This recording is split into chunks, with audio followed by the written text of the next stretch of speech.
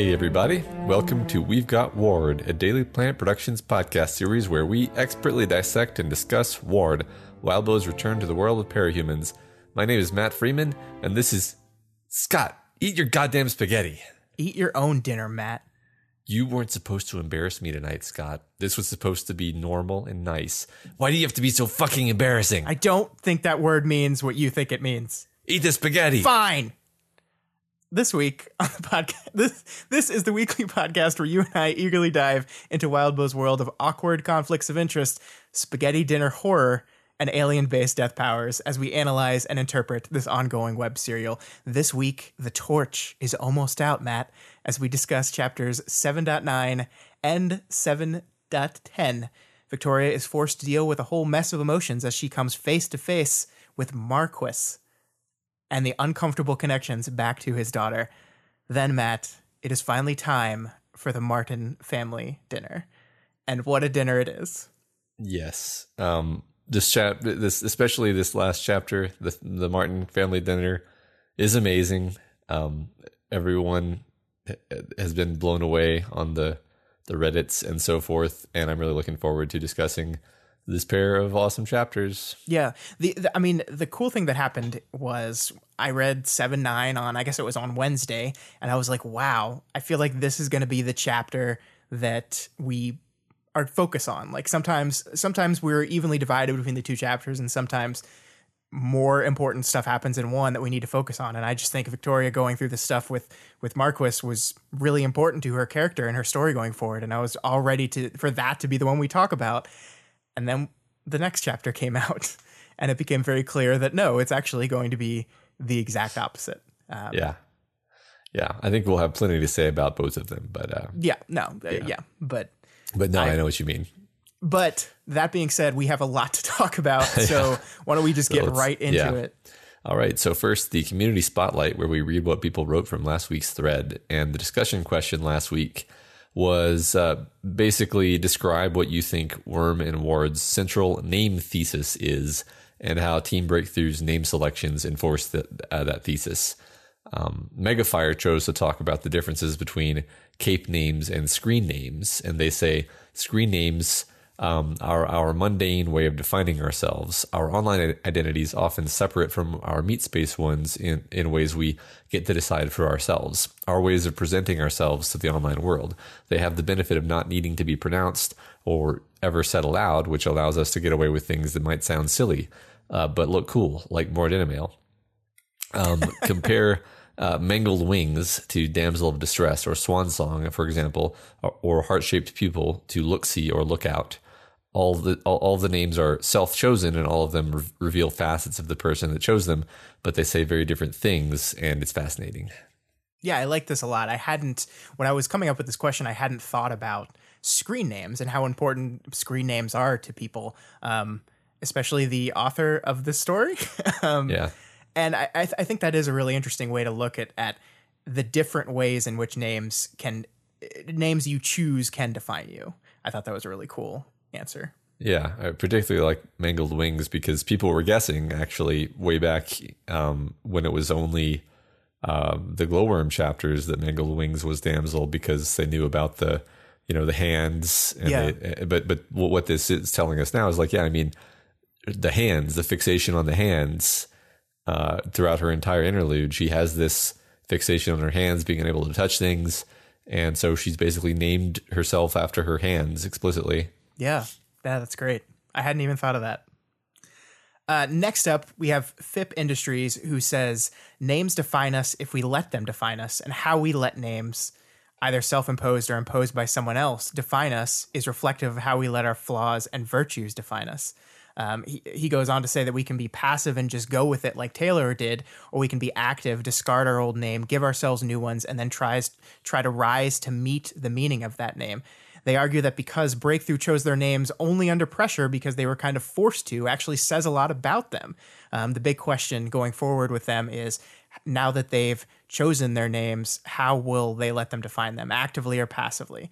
I think they go on to say a good example of this would be lookout. Will she be on the lookout, vigilant, making sure that no danger, either physical or psychological, befalls her, or will she unthinkingly take from it the connotation that's connected to the one time she almost killed someone? And I think that's a really good point. That this is the thing I really wanted to get to: this idea of choice and the idea of when you get to pick your name, when you get to pick your costume. All these things are how you take like choice. And I think someone else in the thread defined it as agency. It's you taking agency over how you are seen by the world. And that's something that a lot of people don't get to do. I mean, most of us name wise, we have a name that was given to us. And I love that looking back on Taylor, 2 of the 3 names that she had throughout the run of that story were given to her by other people. Skitter was not a name she picked. Khepri was not a name she knew about. Weaver is really the only name that she chose, and that's when she's specifically trying to redefine herself. Yeah. I love this idea that, we've been waiting for this whole story for them to pick their names, most of them, including our protagonist, and they were basically forced to choose it, under duress, and that basically says that it's an intentional choice, right? It's not like Wildbow was like, oh shit, I have to think of their names today for some reason. It was like, no, the point is to show that they were never going to come up with their names unless they were forced to, because I think when you're struggling with your identity, when you're struggling with yourself, it's that much harder to settle on an identity. And maybe, maybe I'm wrong here, but I'm kind of, I'm half joking when I say this, but like, to be a kind of lighthearted person and choose a name like Clockblocker shows a lot more, like shows different things about a character than someone who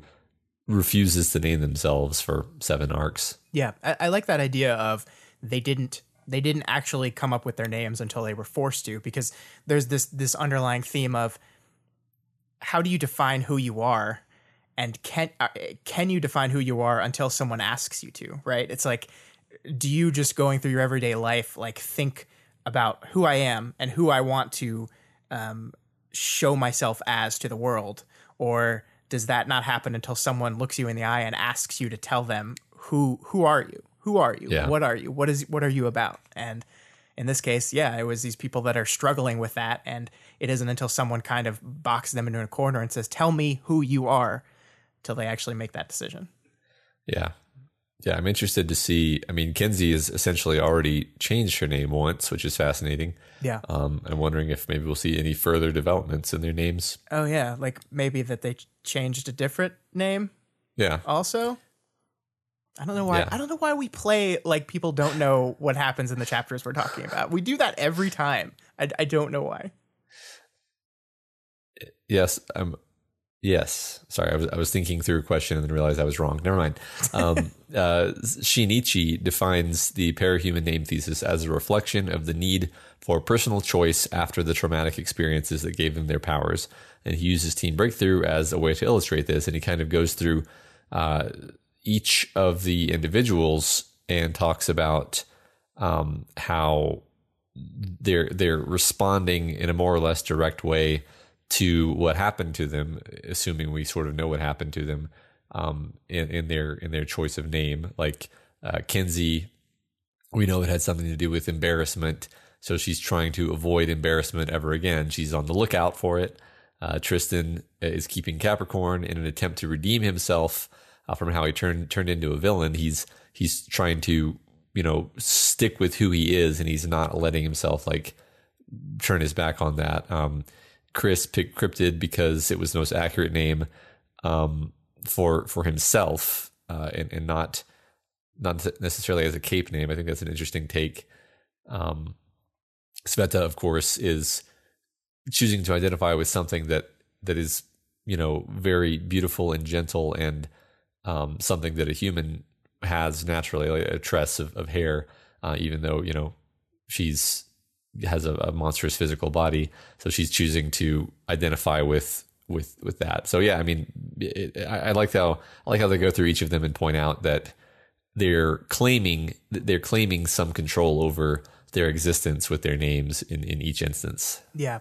My favorite was when they brought up Victoria and the idea of Glory Girl as a name, and how much that fits what we understood of Victoria at that time in her life. Part of me wonders how much of Glory Girl was Victoria's choice and how much of it was suggestions and kind of pushing by her mother. Because I think Glory Girl, that name fits with the name Victoria that was given to her by her mom. And I think it would be very fitting that Victoria did not pick the name Glory Girl, or did in a attempt to impress her mother or live up to her mother's expectations of her. Yeah, you can almost imagine that name being like workshopped around the family, Cape dinner table. Right. And they're like, I like glory, the idea of glory, yes, but we have to use something that indicates that you're young. And yeah. Yeah. All right, lastly, we had Irina Venera, who actually just like puts a word to kind of everything we've been talking about. They mentioned that the reason why names in the parahumans world are so cool is because they are diegetic aptronyms, which atronym is just a name that has it goes well with a person's occupation or who a person is, and diegetic meaning it works, it is in the world. Like you have diegetic versus non-diegetic sound, which is stuff that characters can hear or stuff that just the audience can hear. And so a diegetic aptronym then is a name that makes sense and works to give us, the readers of the story, information about the character, but also gives people in the world, like, because they're picking these names, because they're choosing their names, it shows their decision-making process and how they want to show themselves. And that's something that I don't think we've ever put the words to that what we've been describing, but that's what it is. Yeah. Thank you for teaching me that word. Yeah. Irina Venera. Yeah. And I think that's all we had this week. There were a bunch of other great answers, but we have so much to cover. We just wanted to highlight some of them. This is something I've been like turning over in my head for a while. So hearing you guys come up with it, some theses and analysis on this was really great. Good job, guys. Good job. Yeah. All right. Let's move on into chapter 7.9. And we have newly christened Team Breakthrough meeting with Lord of Losses, or is it Marquise's hand-picked villain crew. Marquise makes a joke that I don't understand. He says, name pronunciations. I admire those that can reinvent themselves. Yeah, what's that all about? What does that mean? I don't know. Is it a joke? Anyway. Is it? It's mean. It's mean. I feel offended. And Marky Mark is just acting really, really strange here. Yeah. Like, look, we were going to actually do the thing where we pronounce his name wrong every single time. And then I think you said like 10 minutes into the script, it got kind of old. So we're not going to do that. No, we're only going to do that a few times. Yeah. For the rest of for the entire rest of the book. Yeah. I hope he's not in it too much. No. Yeah, me too. So Victoria is extremely freaked out by Marquis' presence, but nobody notices this since people rarely notice when Victoria is internally freaked out. Instead, they've noticed the apparent tension between Capricorn and the three men who have some business with him. Yeah, I like the way you worded that. Victoria is basically in a daze for almost this entire chapter, and very few people notice, with some tentacle-shaped exceptions, of course. Yeah. Right. Structurally, I really enjoy how this is done. Victoria is freaking out, but she is very concerned that people see just the warrior monk side of her. So she's trying really hard to hide it. And then we get this moment where someone asks a question where Karn says, is there a bit of history or something here? And we're in Victoria's head, remember? So we, like her, immediately assume they're talking about her. And I think this basically serves to reinforce the idea that Victoria has retreated in her head and is barely paying attention to what's going on. She hears a question, doesn't hear anything, isn't observing what's going on, isn't observing who people are looking at or who people are gesturing to. It's just something she hears, assumes it's about her. And I think we do that multiple times throughout this chapter where someone is saying something and it like cuts into her mental processing as she's kind of like completely in her head and she just doesn't know what's going on. Yeah, you're right. This has happened with her before, but this entire chapter, she's very derailed. This is very rough for her. I think it's funny that the guy introduces himself as Carnacial or Karn, not Carney. And then, of course, like the first time Victoria thinks of him in her like internal monologue, it's, is there a bit of history or something there? Karn asked. So she already uses the shortened form in her head. Like she's not even going to think of him as Carnassial. Yeah. I thought that was kind of funny, especially since we're already talking about names at the start of this chapter. Yeah. There's like we see her go into like almost full panic mode here, right? Like the text describes it as head turning, eyes widening. Like she is really good and tries really hard to like hide her emotions sometimes, and that's kind of gone. Like eyes widening. Like if someone was paying attention to Victoria here, they would surely notice something was up, because that thing literally happens. Yeah, right. And then she's saying, how was I supposed to answer that? How do I frame in one answer something I couldn't frame in hours of wrestling with my interpretations of things alone? And I really like this response. She's completely unable to frame this answer. She has no idea what to say. If this person was really asking this question of Victoria, what would she have done? She can't even complain to her. She can't even explain to herself what all this means. Like, I almost wish they were talking about her just to see what she would have come up with here. Yeah, I know, because you're that's one interesting thing about books is they put you in the protagonist's shoes to the point where you find yourself trying to think of the answer for them, which is ridiculous because it's not like you can tell Victoria, like, Victoria, here's the answer. Yeah. I'll pass it to you. But you kind of feel like, oh, Victoria's struggling. My friend Victoria's struggling. I need to think of the answer for her. I don't know, that's how books work on me anyway. Like you start doing problem solving along with the character, and that causes you to do exactly what you just said. You think, well, how would she frame this? How would I frame this? What would I say on her behalf in this situation? And it really puts you in an interesting place. And I like that even that, like sometimes as the observer of these kind of things, we maybe can format that answer. There's a lot of times when you're analyzing a book, and I see this a lot in criticism when people are like, well, this is what I would have done in that scenario. But obviously you have a perspective that most people don't. But the thing I like about this is if I put myself in her shoes here, I still don't know what the answer to that question is. I still don't know how to explain briefly the history between the two of them and why it matters. And it's not an easy thing to do. Yeah. But fortunately, bullet dodged. We don't have to deal with this because it's just Capricorn and these three guys. That's surely something that's never going to come back up again at all, ever. Yeah, it's a good thing we don't have to deal with that anymore. Yeah. So Marquis, never one to underutilize leverage, does mention the family connection, even though Victoria felt like it might have blown over. Victoria kind of pushes back, though, and insists that Amy is an adopted sister and that her and Marquis' time with Amy were completely separated in time. But she feels petty saying it, though. Yeah. I really love this entire interaction. I love how as soon as Marquis says Panacea was my daughter, Capricorn just goes, shit. And that's a really great little subtle thing because Victoria has not shared with the group her past. She's kept this stuff very close, and the group has just like gotten little bits of hints and clues. There was the whole conversation about when she was talking to Byron last week where you don't like talking about your sister. And she's like, no. So they know just enough to know as soon as Marquis brings this up, shit's bad. And it's a perfect little, oh shit. Yeah. And I love how petty Victoria is here. She's so petty. Like, and she's so consciously petty. Like, she says, I was doing the exact same thing that had left me utterly enraged in the past when others had done it. And she doesn't care. She doesn't care. Yeah. But she finishes off by saying, I was proud, but not of winning the argument because it was a petty argument in a way. I was proud of getting through it.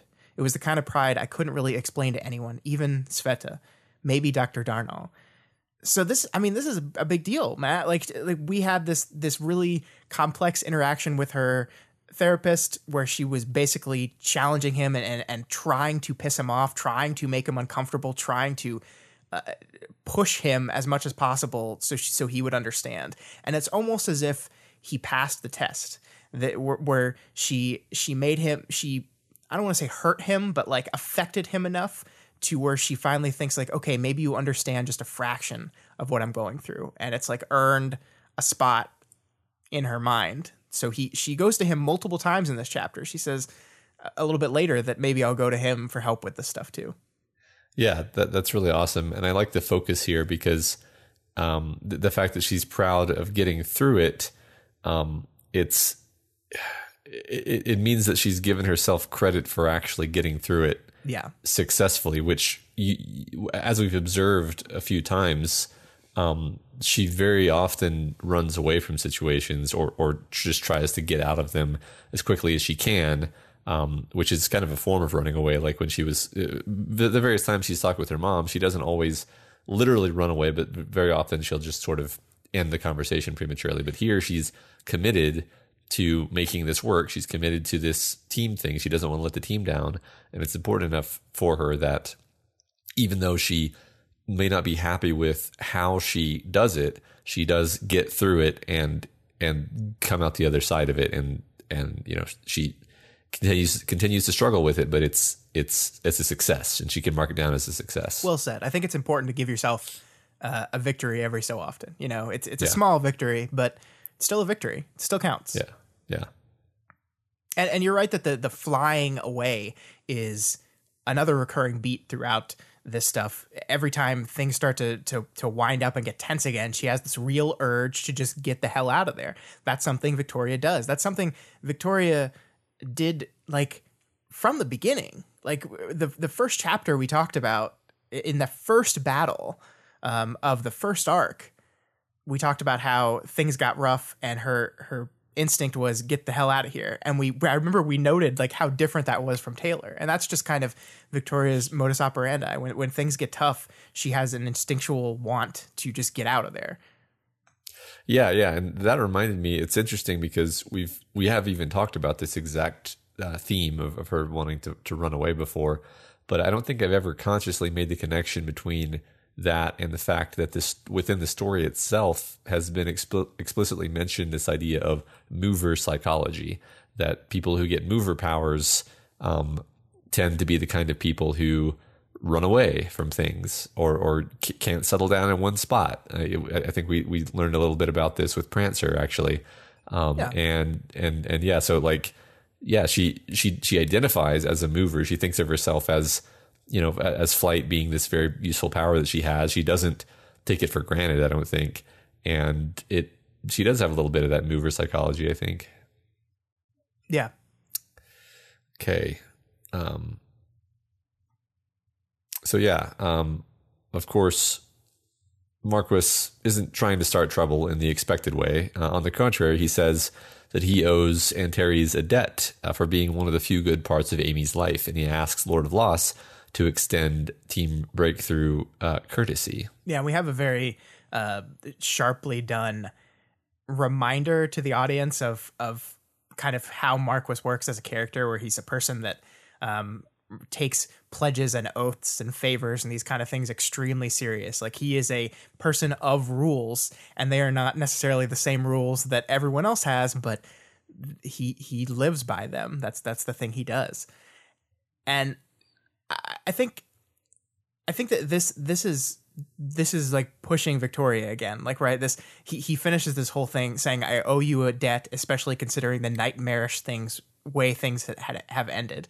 And that's ramping Victoria up even more than before. Like, this is the moment where she literally is about to fly away, and the only thing that stops her is Sveta being there in that moment, touching her arm, that makes her pause just long enough to be like, oh God, if I leave now, the team is gonna know like something, and it's gonna mess up everything with them. Yeah. And I think we're leading Victoria on a journey throughout this thing. There's a realization that she comes to at the end of this chapter that we're kind of slowly moving towards throughout this stuff. The realization that, hey, I got to tell these people about the wretch. And this is how we're kind of setting it up. Like, she's realizing here that I just want to get out of here, but if I do, it'll make my team have so many questions and wonder so many things, and they'll doubt me so much that I can't do it. And that's kind of how we're pushing her to this moment of realization that happens at the end of the chapter. Yeah, absolutely. So Team Breakthrough questions Lord of Loss about what the nature of their rule on Earth N is. And there are cabins apparently on Earth N that the villains rent out as hideouts, basically. And the villains are very intentionally hands off with the cabins. And they also discuss their belief that the recent infrastructure outages are actually the first phase of the long-awaited war. Yeah, so I think there's a couple interesting things here. The first is we talked about last week how we should pay attention to how the world in this place is defined, because this was, as we said, kind of like Skitter's warlord mode realized to a very large degree. And I think what we're seeing here is, for anyone else, and I guess you could argue that Taylor had the ability to keep enough of an eye on everyone in her territory, even if it was 150,000 people, let's say, that she would be able to keep close on everything that was happening. But what we're seeing here is, in order to run this place, Lord of Lost doesn't have time to worry about the things that aren't beneficial to them. So they let these people do bad things or have a staging place for doing bad things, and they can't manage it. They just don't have the resources. They don't have the time.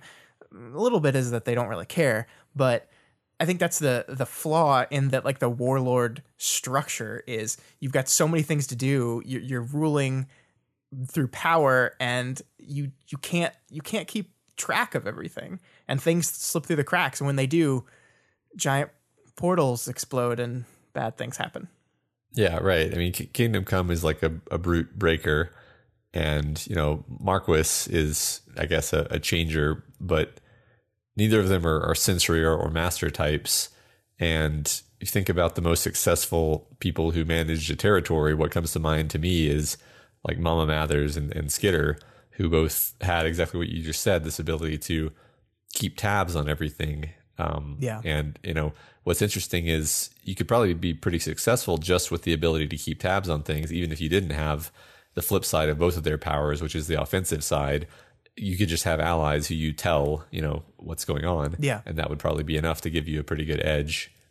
Well, and we've seen, I mean, through the PRT in Worm, even when you are operating under the rule of law, keeping everything going requires a certain amount of looking the other way on certain things. I mean, that's what the PRT did. Like, there was a general, like, if you don't escalate too far criminals, we will pretty much leave you alone. And that's kind of what we're seeing here, is like, if these guys don't threaten anyone in their territory, aren't doing anything inherently dangerous, they're generally left alone. Yeah, that's true. Yeah. So the other thing I wanted to talk about is we're reminding ourselves about the oncoming war again. And this war has been slowly building in the background for, almost the entire book now. I mean, like, I think, was it the second arc where the broken trigger happened? And that was kind of the start of the escalation that was leading to this war. Yeah, I'm not sure exactly, but that sounds right. Yeah. Yeah, but we're reminding ourselves again of this stuff happening in the background, and I think this is especially important given that the reveal at the end of this chapter kind of recontextualizes this oncoming conflict and what it means. But I like there's probably a temptation when you're writing this thing, I'm guessing, to show some of the leading up to this war, some of the background stuff. Like, if you were making this as a movie, cutting away to meetings over and over again. We've only done that once. We've only had one interlude where we cut away to, like, some of the big powerhouses meeting and talking about this kind of stuff. Ward is so far still pretty street level. Our team, our point of view character, is pretty street level. So we're staying on that street level for the most part while these big things are moving in the background. The team doesn't have the whole picture, so neither do we. And I think it's like there's probably a temptation to reveal some of that stuff, and I appreciate how it kind of holds back on it. Yeah, and we're going to get pretty soon to what I think is a relatively overlooked reveal. I mean, I'll specifically mention that it's going to be when Kingdom Come says Earthsea is a diversion. Yeah.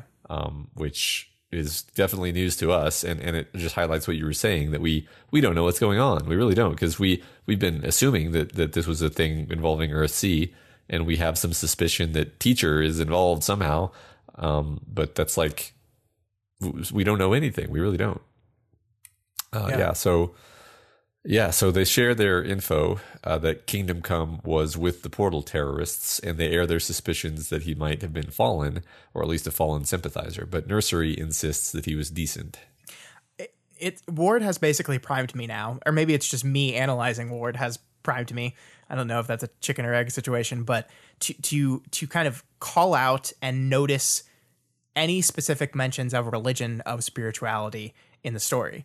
And this kind of served to remind me that someone with the name Kingdom Come is probably a pretty religious person. And when we were putting together our list of religious mentions in the story, we kind of forgot about this one. The desire to link him back to the Fallen is really interesting to me. I mean, the evidence seems to point us that way. The Fallen were part of the bombing. He was part of the bombing. That makes sense. I think the really interesting wrinkle in this whole thing for me is the difference in how people perceive religion and how people use religion for their certain names and spirituality and stuff. So we get a guy who they think he's religious, so maybe he's part of the Fallen. And then we get kind of a pushback against that. Nursery says, no, he was always kind. He was good. And then the idea of maybe like he believes certain things. He sees them kind of distorting and ruining the things that he believes in. And he has a very kind of Christian desire to save them, to reform them, to correct their beliefs. And that's a very understandable Christian mindset, especially as a person who was raised in a Catholic household. That's something we see and learn about a lot. And obviously we see a little bit later that it's going to get him in some trouble. But again, we're kind of on the outskirts exploring these different religious and spiritual themes and imagery and morality. Yeah, that's very interesting that Kingdom Come may have sort of gotten into this out of a desire to try to be a positive force, and then maybe got in over his head. I think that's interesting. Yeah. I don't know if I quite made that connection when I was reading it, but I like it. So yeah, for some reason I feel compelled to focus on Kenzie a bit in the in this chapter, even though she's not really highlighted too much. So as they're showing the villains the pictures of the people who they know were involved in the portal attack, she says, composites, three-dimensional models pulled from other places, their best guesses. So basically, I'm pulling this out specifically because of how glibly she lies here. Yeah. And that I mean, that's the main reason, that she's just able to, the other teammates seem worried, like, oh, is she gonna tell him the truth? And it's like, no, once again, you have incorrectly modeled Kenzie's behavior and mentality, because of course she's able to keep track of what she's supposed to not be telling the truth about and keeping hidden. And she just lies. Yeah. And it's interesting because Kenzie has multiple times throughout the story talked about how she doesn't lie. I am honest. I will be honest with you. I will not lie to you. But we continually also see her lie. And so she's probably lying about not lying. Now, whether in the moments when she says these things, when she pushes back on people, is she lying in that way? And it's kind of like I don't think she outright like says untrue things, but she like kind of worms around it. Like, I don't think this is an outright lie. I think this is just an omission of where some of this stuff comes from. And I think lying by omission is kind of what Kenzie does a lot. Yeah, no, I mean, that's what's funny is what she says here is exactly true. They're three-dimensional models pulled from other places. I mean, the places just happen to be the past, right. But, close enough. Yeah.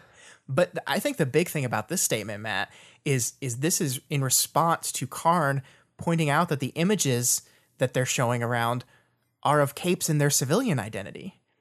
And that's against the rules, man. That's one of the big rules, is you don't go after capes in their civilian identity.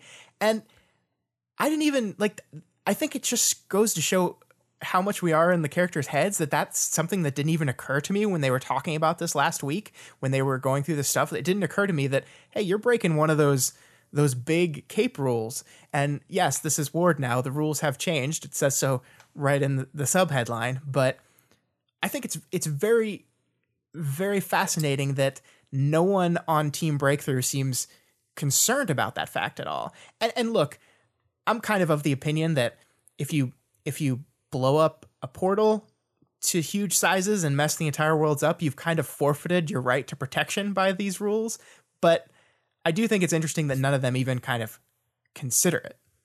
Yeah, they don't talk about it. I mean, that's definitely true. I think it would be a bit interesting to discuss whether, or to have some insight into what the characters are thinking regarding, like, is this just such a beyond the pale situation that the rules are being set aside, or is it just like the typical thing where if you're like the Slaughterhouse-9 or whatever, then you have forfeited your protection by the rules, right, and your fair game. And yeah, and that's the very argument they make here. But I just think it's fascinating that they make it post fact. They make it when someone else pushes up against it. They never had this internal discussion amongst themselves. It was just generally understood. Yes, these are bad guys. We got to do it. Yeah, and of course it wasn't even actually decided. It was just Kinsey was like, here it is. Yeah, that's true. Yeah. So Marquis' presence is giving Antares flashbacks to being around Amy, and to the moment she saw Amy again after Gold Morning. And she kind of realizes that Amy's new personality that she displayed there was basically picked up from Marquis. Oh, yeah. I really love these moments. All like throughout this part of the chapter, Marquis is talking and she'll just be connecting dots while he's doing it. Like she's not even necessarily listening. Like here he says, the fact that a hero team is knocking on our door and asking about things suggests it might be important, which is a pretty important thing that he's just saying. And Victoria's response is not to process the things she just said, but to say, he looked so much like her, the eyes, the hair, the mouth, the shoulders. Like she's just kind of like unfocused and just, again, in her own head. Yeah. And then, sorry, go ahead. She's not analyzing what he said. She's not paying attention. Exactly. Yeah. And then that part that you brought up where he sees the way Marquis is talking, he sees Marquis's personality and he says, I recognize this now. I've seen this before, and it's on the Amy that came to me at Gold Morning. And I love how she describes this on the battlefield after Gold Morning. Amy, my traitorous, mutilated heart had soared on recognizing her. The word usage there, like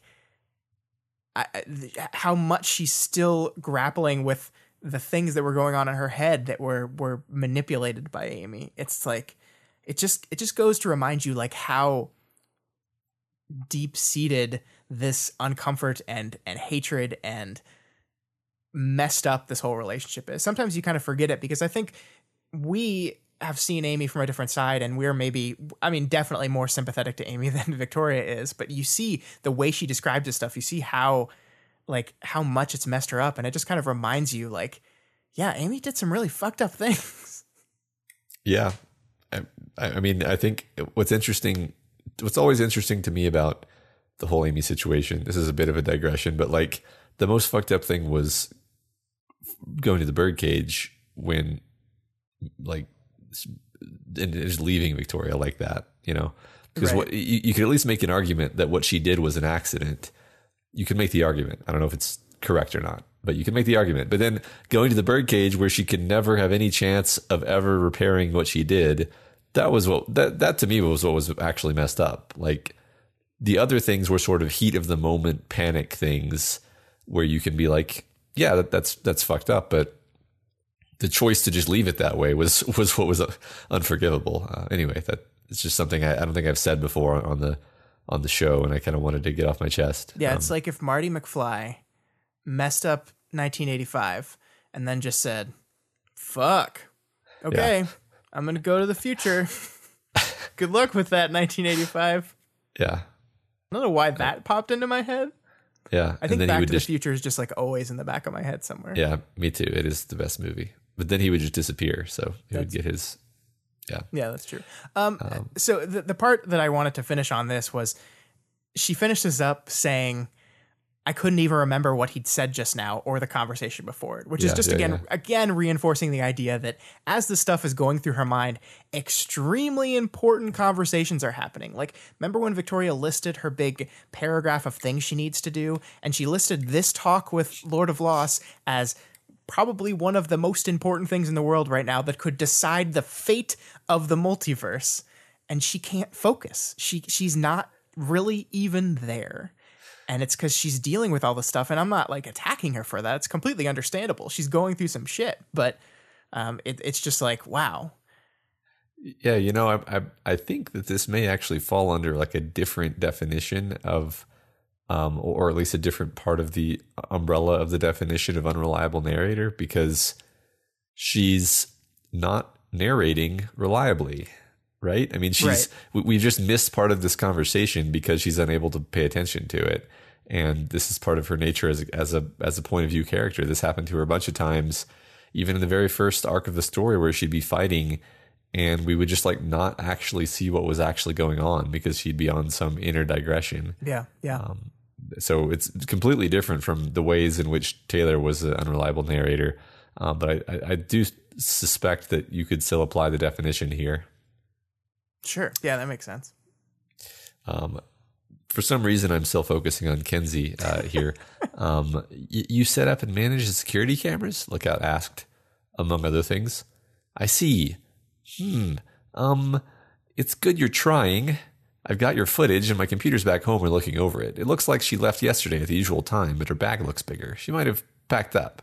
So, yeah, I mean, it's hilarious because like she's just like, like and then the condescending. It's good you're trying. Yeah, and then she's like, I already solved the case for you. Yeah, also by hacking into your video. Yeah, I took all your footage. By the way, that's something I did. We're here in these negotiations, and like Lord of Loss is a guy who's very serious about like procedure and respect. And she's just like, yeah, I hacked you. I took all your stuff, and I'm dealing with it. So good try.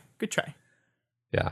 And no one really, yet again, no one really calls her out on it. Yeah. There's a beat here that I find really interesting, though, Matt. And I wanted to go on a little digression here because they basically decide, okay, we have to go to this cabin. We have to confront them.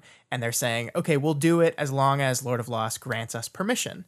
And he does grant it. And he specifically references their interaction all the way back in Arc 1 when they basically were in the middle of fighting each other. And then someone in the crowd shot Fume Hood. And he said, we weren't responsible for this. This wasn't what we want. And she believed him, and he asked her to like spread the message, like this wasn't our fault. This is what we wanted. And she did it. She kept up her side of the bargain. And this reminded me of the conversation Victoria had with Ashley way back on the train about this idea about how much perception matters, how much leaving people with positive impressions of who you are and what you stand for matters. If Victoria had been more angry with Lord of Loss and had indeed blamed him for what happened with Fume Hood, even though he wasn't directly responsible, their team did attack and mess things up and created a situation where it was easy to get a shot off on this person. If she had like taken that out on him and not tried to be positive in this interaction, he could have very easily said, no, I don't give you permission. And then they would have had a much more difficult time in dealing with this whole thing. Diplomacy, it turns out, is important. And you never know when you're going to need help from people. So maybe don't be a total asshole to them all the time. Yeah. Yeah. I mean, out of like encounters between villain and hero groups through the entirety of Worm and Ward, this is one of the more like just like cooperative. No one's like trying to backstab each other. No one's making snarky comments and trying to undermine the other side. There's a very remarkable amount of goodwill here, and I think a big component of that is, like you said, that Lord of Loss is someone who kind of both Lord of Loss and Marquis are people who consider it valuable to keep your word, and Victoria's demonstrated that she does that, and that goes a long way with both of them, I think. Yeah, I agree. Yeah, so the team plus the villains go in trucks to check out the cabin that the woman with black hair was staying in recently. Cryptid kind of runs out to the clock and transforms back into Chris. And then they discuss their perception that Marquis is the one who's really in charge here. Yeah, did you get that vibe? Because I kind of got that vibe as well. He basically like he doesn't order people around, but he exerts his influence on the conversation and pipes up when he wants it to go in certain directions, in very kind of subtle ways.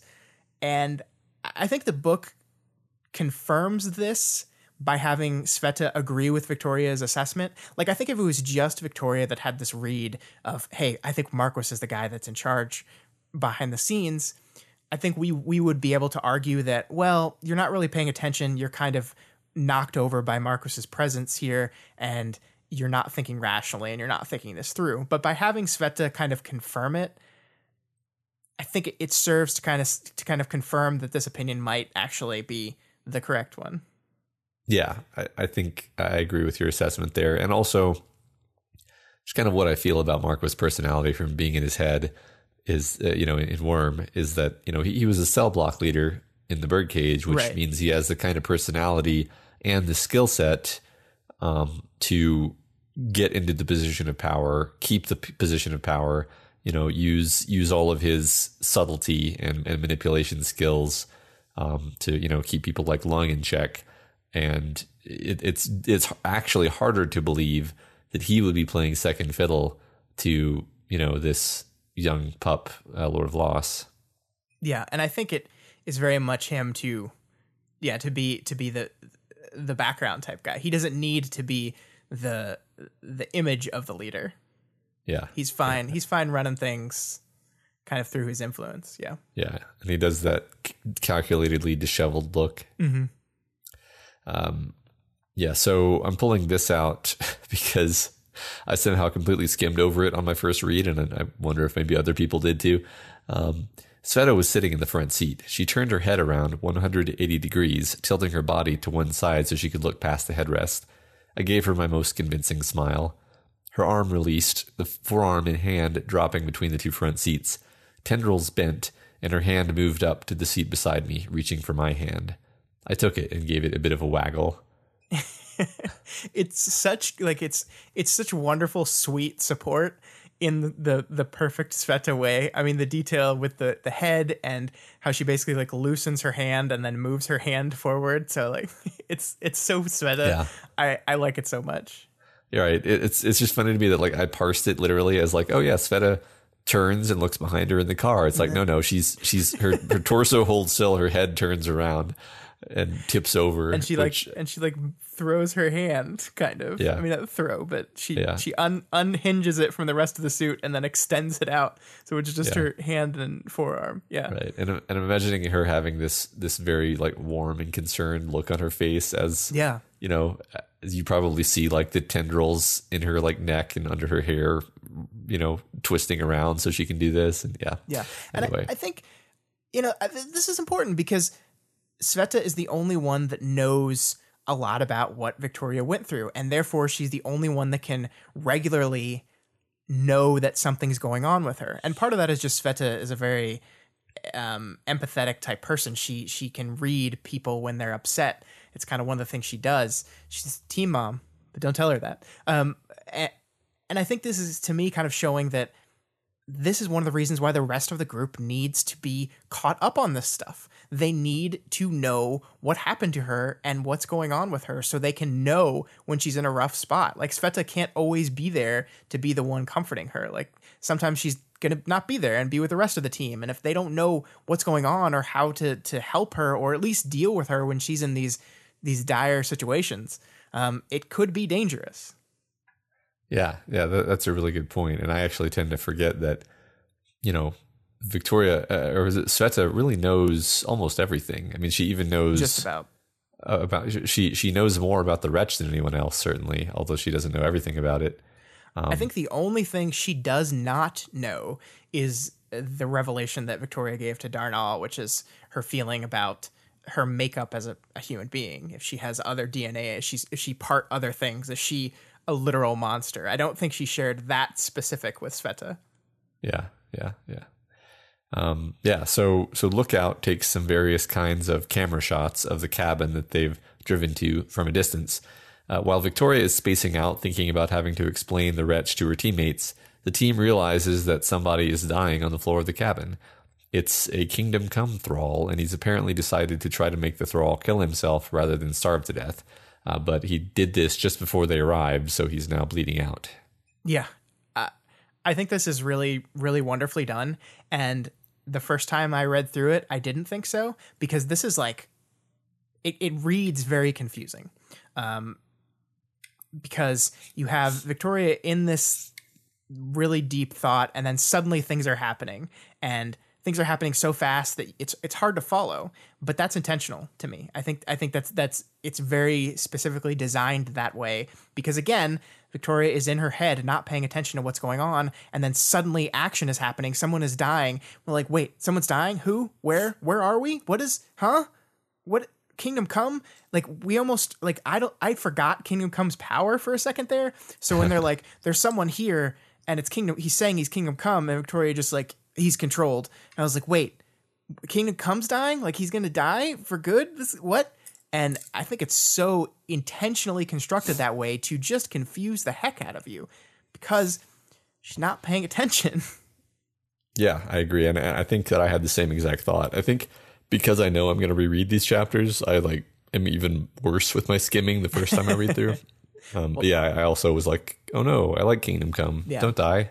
Oh wait, this is just some guy, but they're still trying to save him because, you know, even Marquis is trying to save him. Yeah. But this is her moment of realization, I think, where she finally decides, I have to explain the wretch to the team, which, duh. But I think this is really important for her.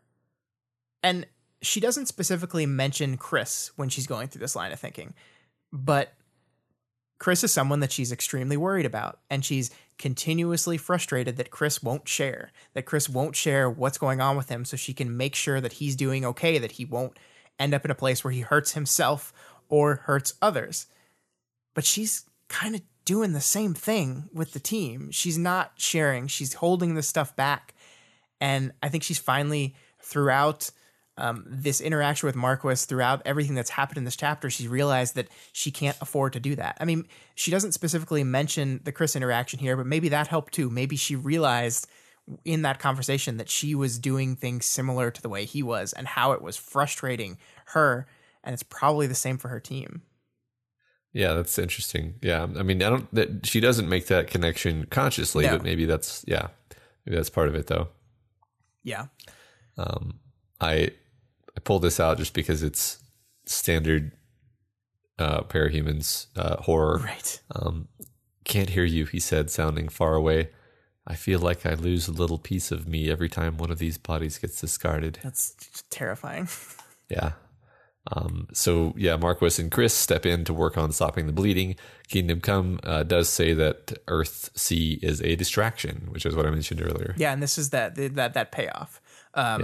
This war has been looming on the horizon, and now we've just been told that this war doesn't matter. Or if it matters in that it's just one piece of a larger plan of gears turning somewhere else, doing something else, something presumably worse. If the war is just a distraction, that what it's a distraction for must be worse than this. And we don't know what this is. Again, we think it's something related to Teacher. I've seen theories about, we hear that whoever is pulling these strings is looking for congregations of capes where capes are in big groups together, and that's not good. Yeah. Yeah. It's all very suggestive, but it's still wonderfully open-ended and vague in a way that's fun to think about.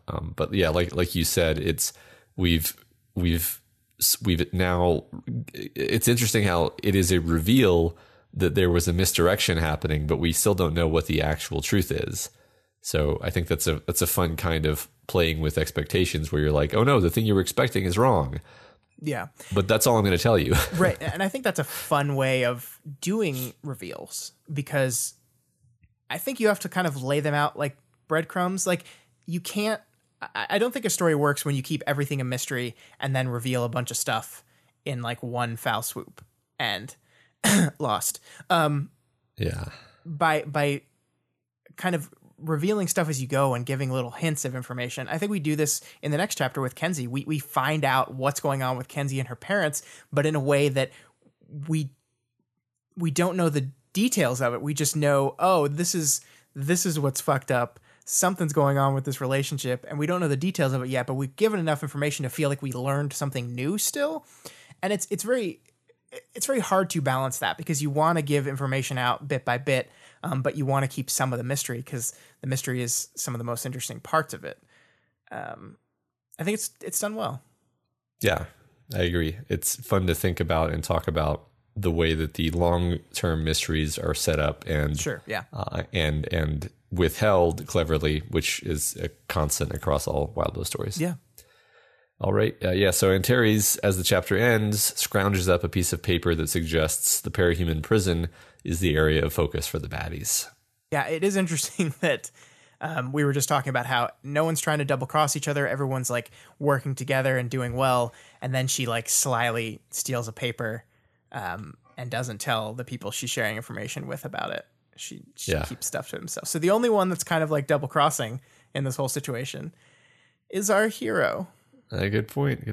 But yeah, it's lucky that we got two friends in that prison, huh? That we can talk to. Yeah, which we'll do shortly. Yeah. So 7.10, this chapter. This chapter. It's, let's just say at the top that we are once again transitioning into a horror story in this chapter. And it's something we've done in Worm a lot. It's something we've done in Ward. But I think this is a very different kind of horror story. It's not the same kind of horror story we've done more. This is a very kind of like slow burn, uncomfortable thriller kind of horror. And I think it works really, really well. And I can't wait to talk about exactly why. Yeah, I agree. Let's go ahead. So we skip forward to Victoria meeting up with Kenzie a while later. First, she joins in on a phone call that Kenzie is making to Ashley and Rain. I have to wonder, as an aside, are they supposed to have a phone, or is this like a prison camera? Matt, it's fine. It's parahuman prison. The rules are flexible. Makes sense. So we get to check in on these characters. We haven't seen Rain for a while. They're both okay, but bored. They're kept isolated from other parahumans, and they wear explosive ankle bracelets, which I'm sure is not nerve-wracking at all. Nope. Otherwise, they don't seem too put upon. Ashley has her roommate, and having her around is apparently both good and bad. Yeah. And this is this excellent moment where Ashley says, you could call her family. Having her around helps some, but also hurts some.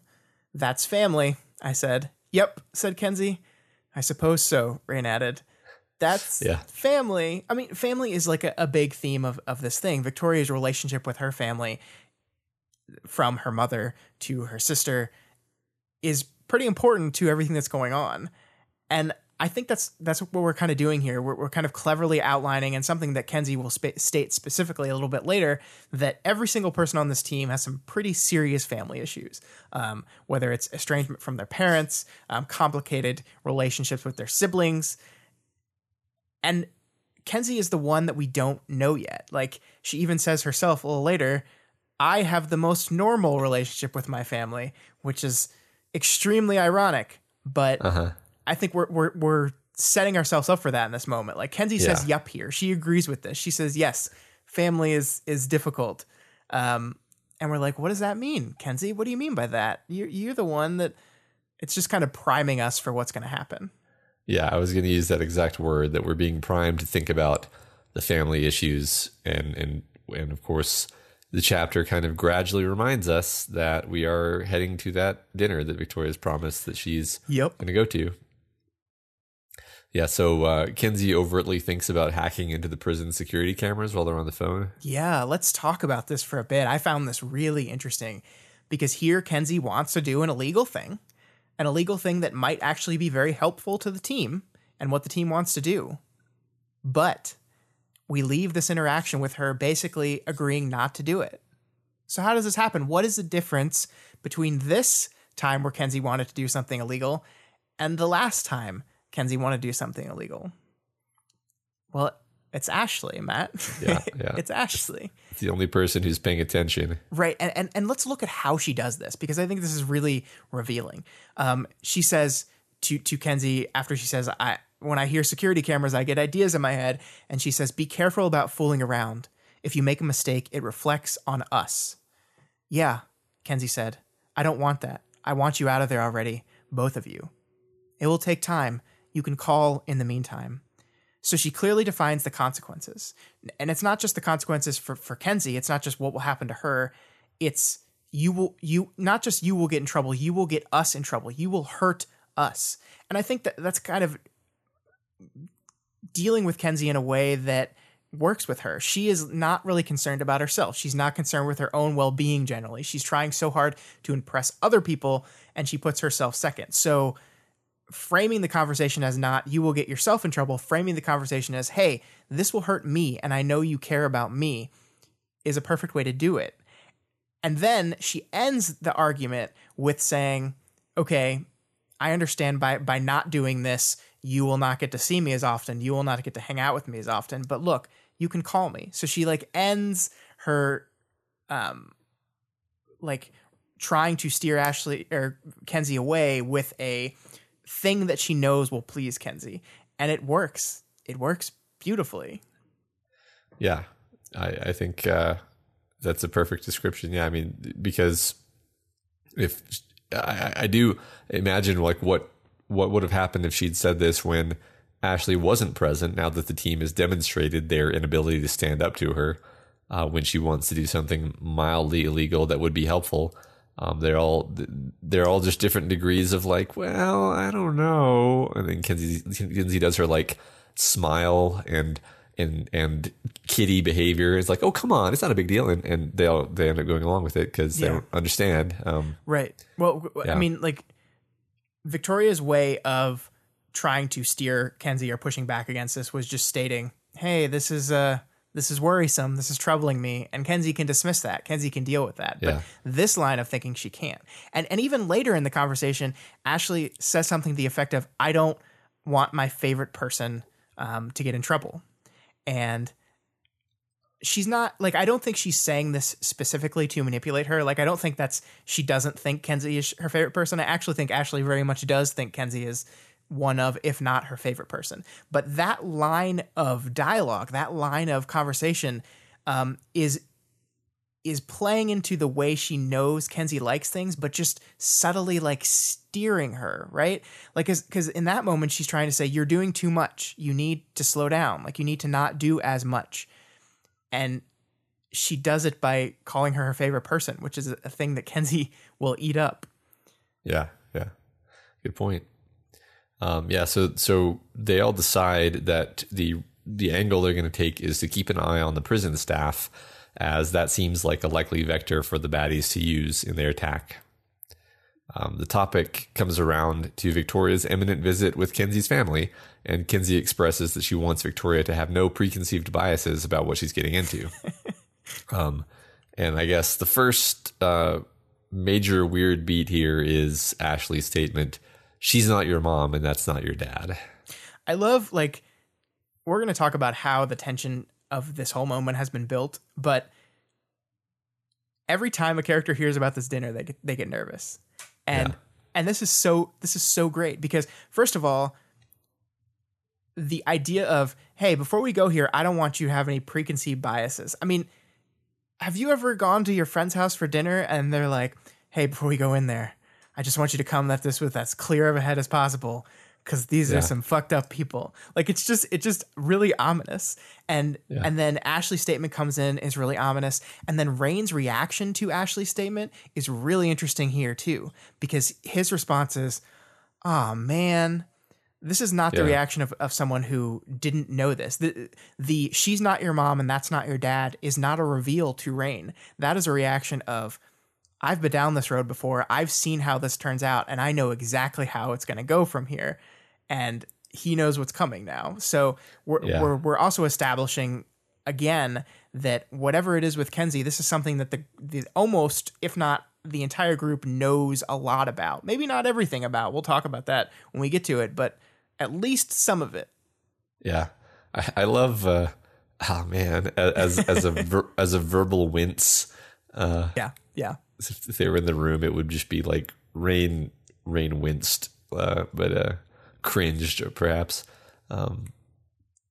So Kenzie then takes the phone off speaker, turns her back to Victoria, and basically then concludes the conversation with Ashley, which keeps us from really understanding any further what Ashley could have meant by that.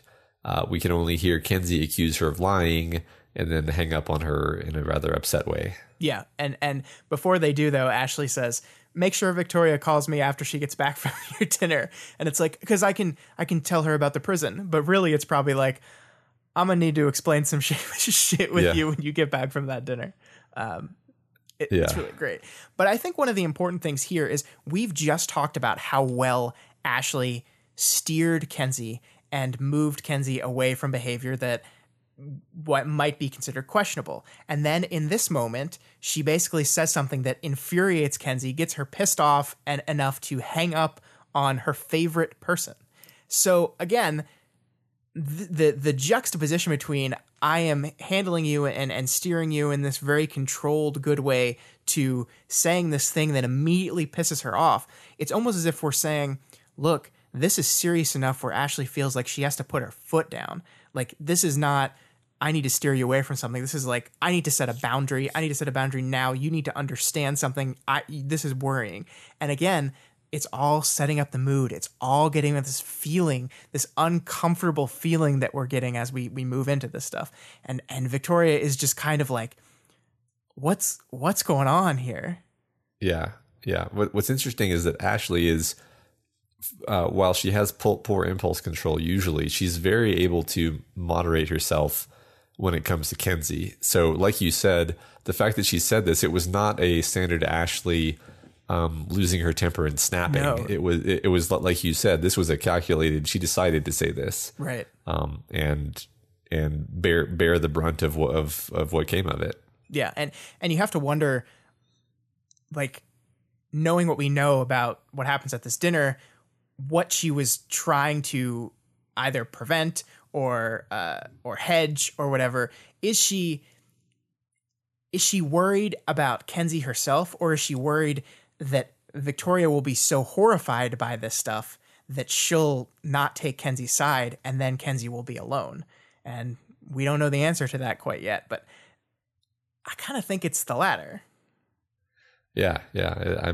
That's an interesting way of putting it. Yeah.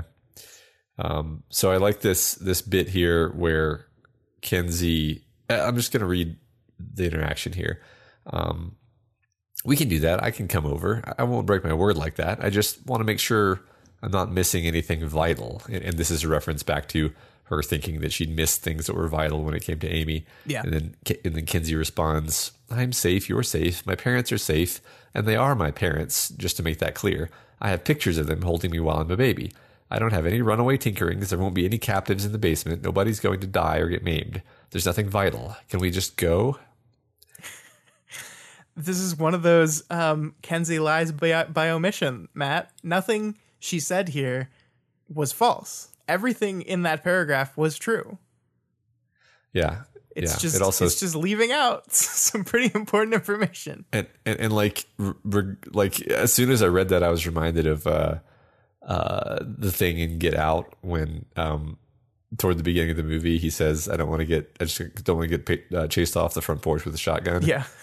Which is a joke, but of course that's literally what happens. That's literally what happens. Although it's a rifle. But anyway, Get Out is a pretty good comparison to how this dinner goes, because removing the themes and the metaphors and the symbolism of that film, the tension and how it's held in that entire scene is very, very reminiscent of that movie. Interesting. Yeah, perhaps I was primed to think of that movie for the same for those reasons also, in addition to just the fact that, what I meant by that specifically was like you say all of the things to be reassuring that then turn out to be true later. Yeah, I mean we don't know what's actually, we don't know if any of this is true. It's just that's what it made me feel at the time. Yeah, right. I mean, I said in my live tweet, like, I immediately think all these things are going to happen now. yeah. Right.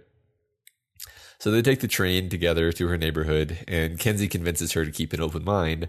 And they talk about how Kenzie is going to school, or how her school is going, rather. Mm-hmm. They reach the neighborhood, which is very upscale. It is. And then we get symbolism. The veins of gold and yellow ran through much of it, too. The middle and sides of the road were marked with serrated lines of yellow triangles. The area didn't have a dense assortment of streetlights, and I imagine the triangles were meant to catch headlights in the dark so drivers would see 3 dotted yellow lines marking the boundaries of the road. So yellow and gold in this story symbolize corruption and flaw and hidden innate like potential for disaster, perhaps. I'm kind of spitballing here, but yellow doesn't mean anything good. No. And we have veins of yellow and gold running through the environment and girding it and making it so that in the dark, that's all you can see. Yeah, it's almost as if someone just like wrote warning. Right. Yes. In ward visual language. Yes. Warning, turn around. Get out of there. Yeah. We traced the call. It's coming from inside the house. Before we walk into the house, Matt, before we get here, we're here now. Before we step in, I want to talk about the setup. I want to talk about how we have set up this event and how that matters in how it plays out. Because we've done a lot of setup just in this chapter, right? We've talked about the symbolism you just pointed out. We've talked about how the conversation goes when Ashley was talking to her. They have this whole conversation where they exited the train, and Kenzie's talking about how she both wants to grow up and she doesn't. She's like, both of these things have their issues, and I don't know which I want. And she kind of caps the conversation with her saying, I think I'd like to fix things and figure myself out and get most of the way of being better over the next few years. So it's like, yes, I want to grow up eventually, but I don't want to get there until I'm better. And I think what we're doing is we're messing with tone a lot here because we're kind of going through a tonal whiplash right now. We have this happy Kenzie who seemingly wants to get better. She just audibly said, I hope I'm going to get better. They're talking about school. They have a lot in common because they both really like school and they both really like learning. Kenzie is kind of skipping along and doing this like heel to toe walk. Like she's like really, really playing up the childish side of her. Yeah. But underneath all of this, we have what Ashley said earlier in this chapter. We have what Chris said a few chapters ago when he said, good luck, have fun, come back from that and tell me again how I'm a priority on your watch list. We have what Ashley said back in Pitch 6.6 where she's trying to tell Victoria about Kenzie. She says, when I get in trouble for blasting Beasts of Burden, make sure she has someone, you or someone else. And Victoria said, her parents? And her response is, go to that dinner at her house or ask the others if you want answers to that question. We go back all the way to Shadow 5.7, the first time the dinner was mentioned. And Victoria turns to face all the other members of the group. Tristan, Sveta, Chris were all very different people and all faced me with expressions of alarm and horror. So we go back to this moment. Chapter 5.7 came out March 20th. So it has been 3 months. It has been 3 months in real world time where we've been leading up to this moment. And every time it's mentioned, people have a very observable, negative, worried reaction to this whole thing. The book is screaming at you, you should be worried about this. But it's also telling you good things about Kenzie. Look, she wants to get better. She's making progress. Look at her. She's a kid. She's a little kid. And it's just messing with you and it's just confusing you. And that confusion, that difference between these two things is what builds tension going into this thing. Because you know you're expecting something bad, but you're seeing something good. And that push and pull just ramps up the tension to crazy levels. And it does the same thing.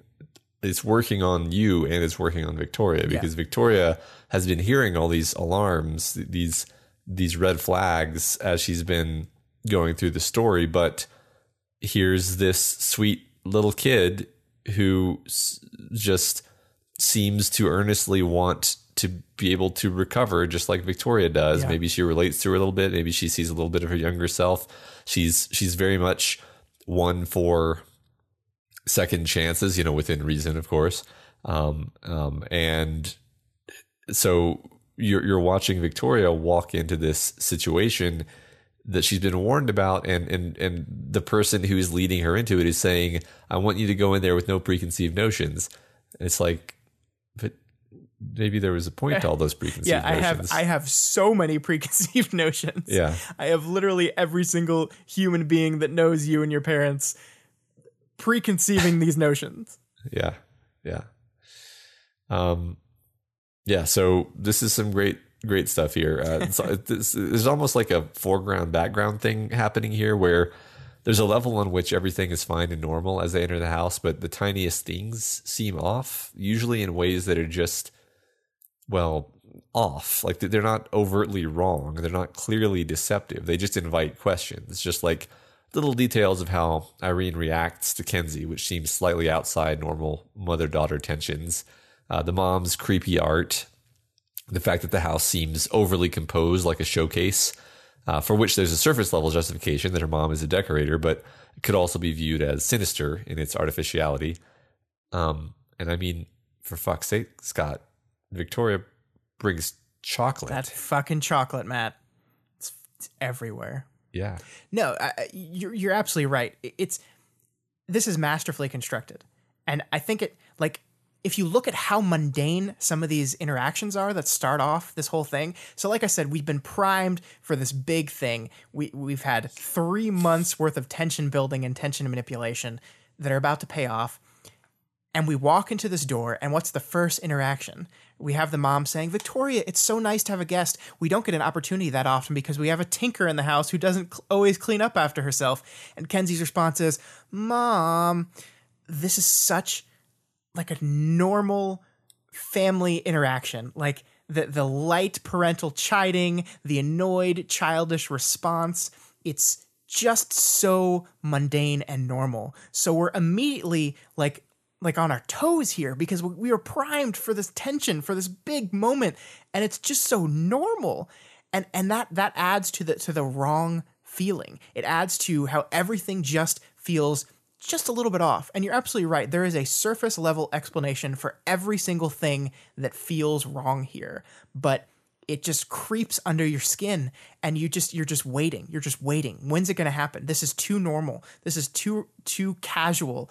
When is the freaking other shoe going to drop? When's it going to happen? Yeah. And it's just like, you're just uncomfortable the entire time. You're just uncomfortable. And there's little beats here that are enforcing that uncomfort. Like Victoria says, because of the paint color, because of like how different the colors are and how clashing the colors are, she says, I feel like being in this house for too long might give me a headache. And we're just, again, reinforcing the level of discomfort here. She is like physically uncomfortable, which matches the mental uncomfort that you're feeling in this moment. Yeah, it's all too intense and too artificial. And like what's interesting is like if you actually visualize like what eggplant paint looks like that, you're basically talking about an extremely dark house, right?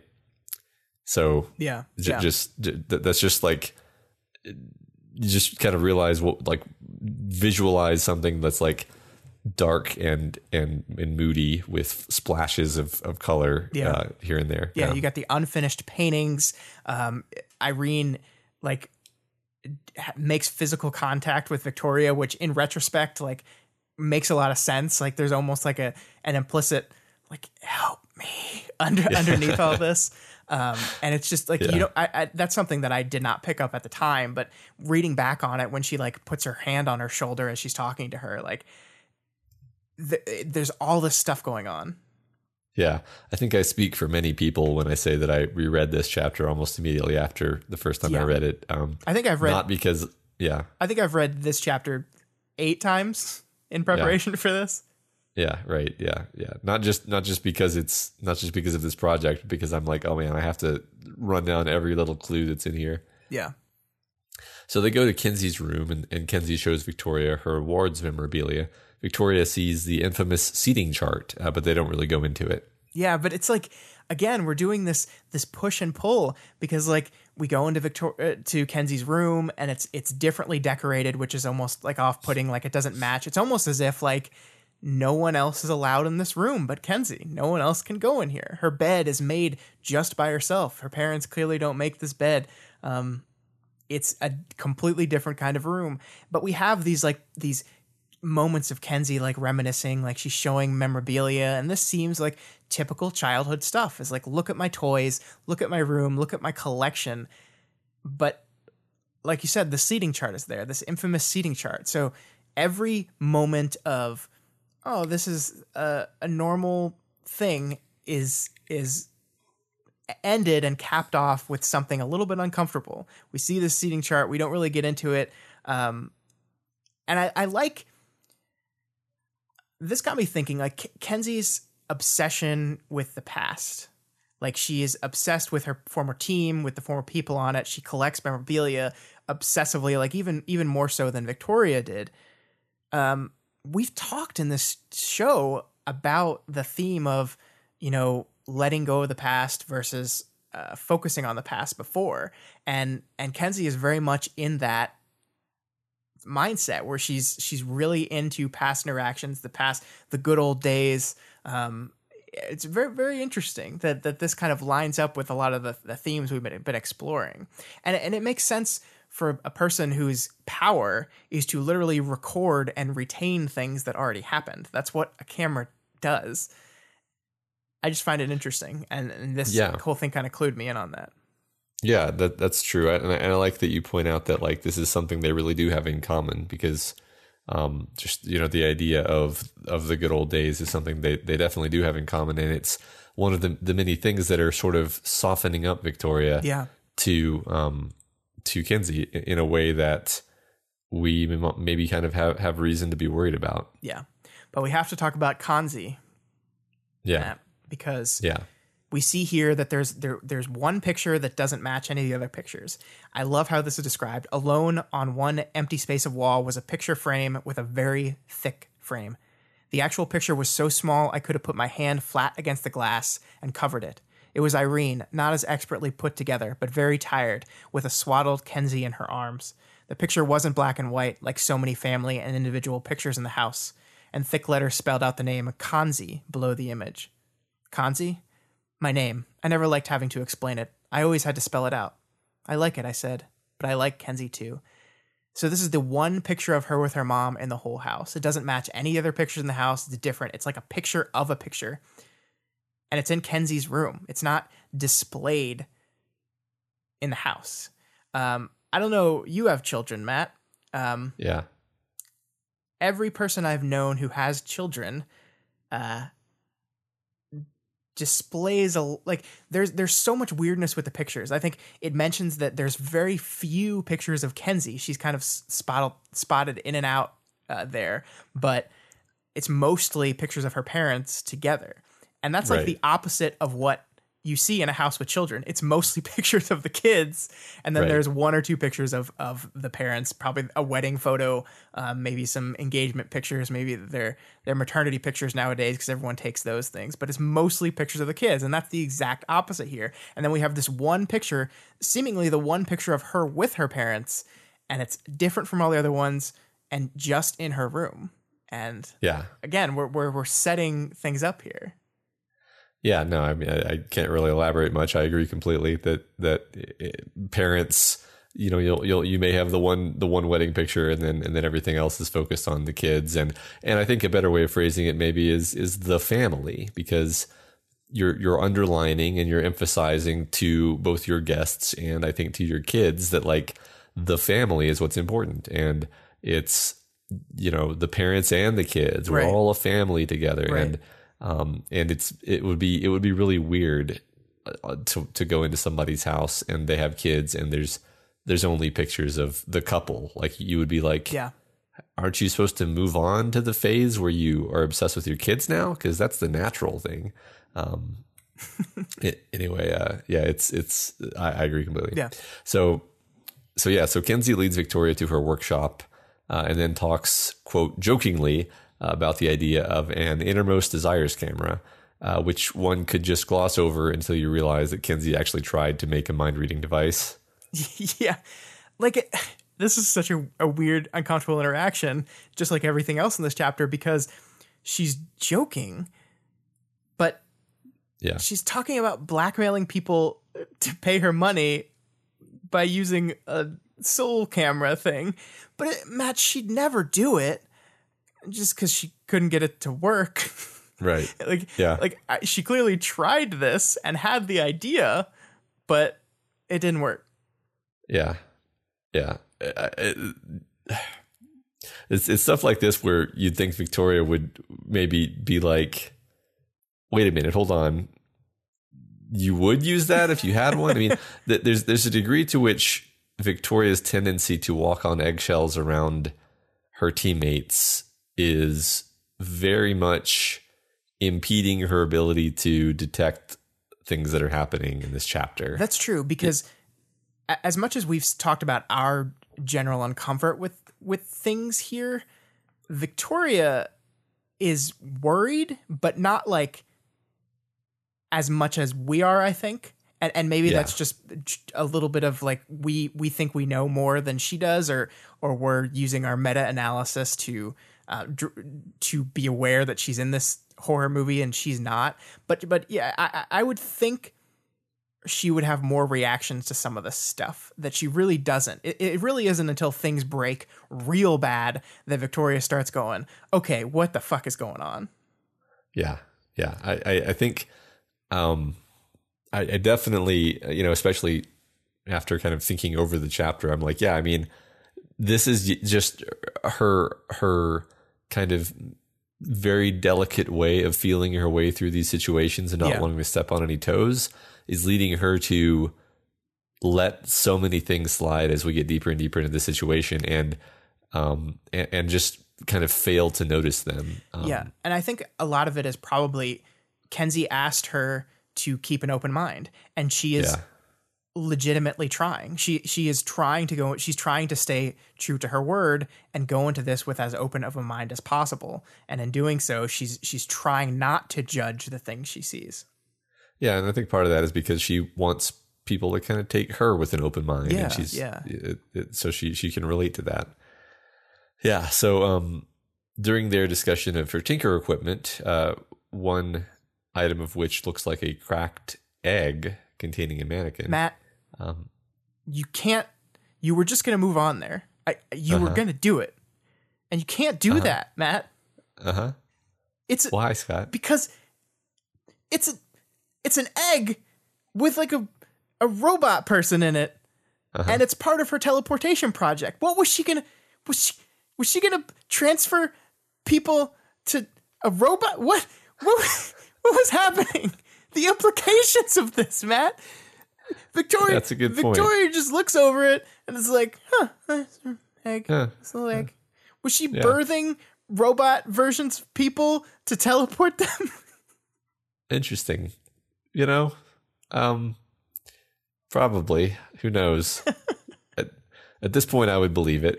Of course you would. Yeah. So Kenzie appears briefly distracted by something on her phone. Of course, by the end, we realize that she's, surreptitiously keeping an eye on her parents this entire time, watching them like a hawk and catching them in the act of something. Yeah. The thing that I like most about this is it when you go back and read it, it works as this moment of realization that's, oh, this is when she caught her parents, but it still works just as well when you don't. And I think it's because of how it's written, because there's this moment where like she twirls her phone and like, it's very visual. I can almost see like the twirling phone, and then it's slow. Like we're in this really tense moment, and the phone is like twirling, and Kenzie like it's casually like slowly stopping, and then it stops in a place, and Kenzie just cocks her head at a weird angle to look at it.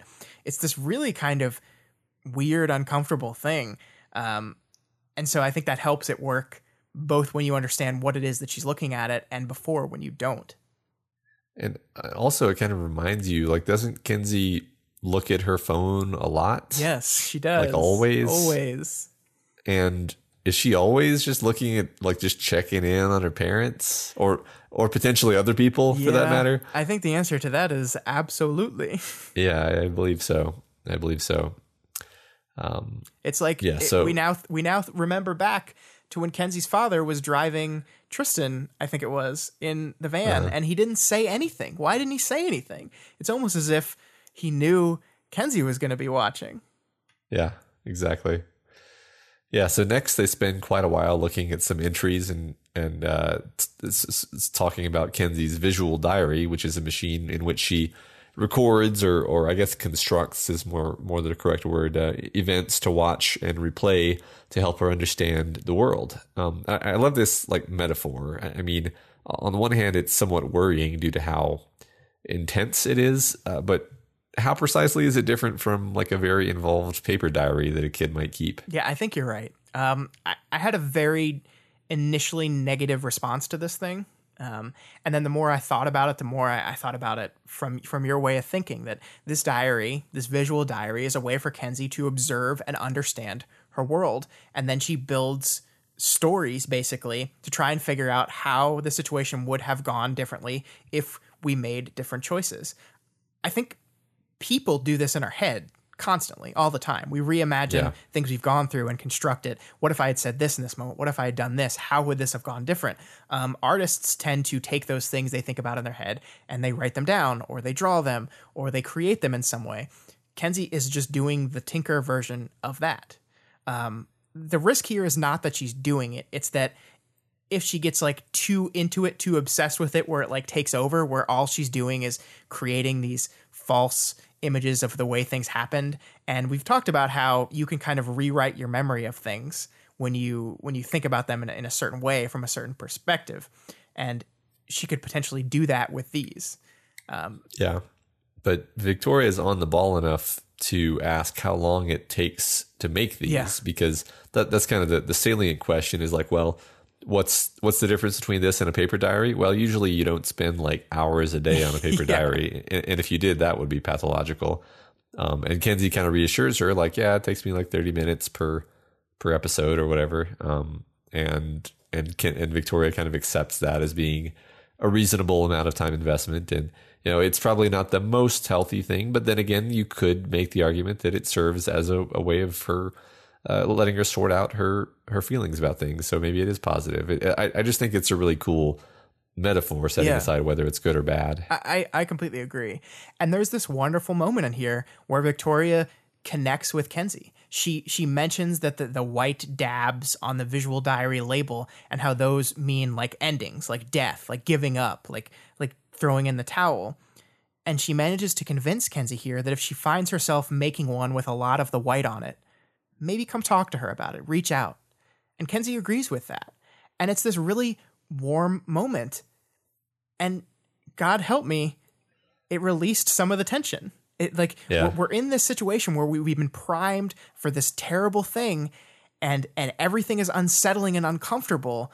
And then we have this real moment of connection between these two things where Victoria is successful in reaching out to Kenzie and getting her to agree to talk to me, to come to me, to let's work through this. If things get bad for you, I want to be there for you.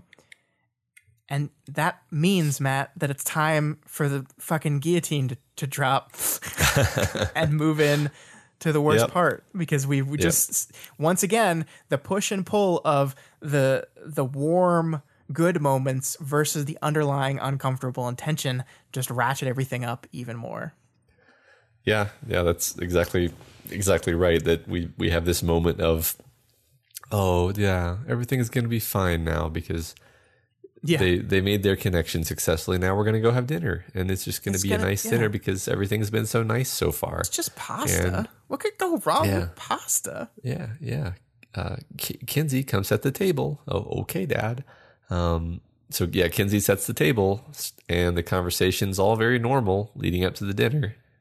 Yeah, it is. It's very normal. It's extremely mundane. But like the beginning of the chapter, we're full back in tension building mode right now. So in between all this normal conversation, there are little beats that feel wrong. And one thing that really jumped out to me in rereads was this little thing. They're talking about how everything went in Earth N, and Kenzie says some unfriendliness, but it was mostly from locals. Definitely, I said, anti-Cape sentiment. It's bubbling beneath the surface. I've heard it, Julian said. I don't join in. It would backfire if I did, and it came out I have one for a daughter. So this stood out to me as weird on a first read, but I couldn't exactly place why.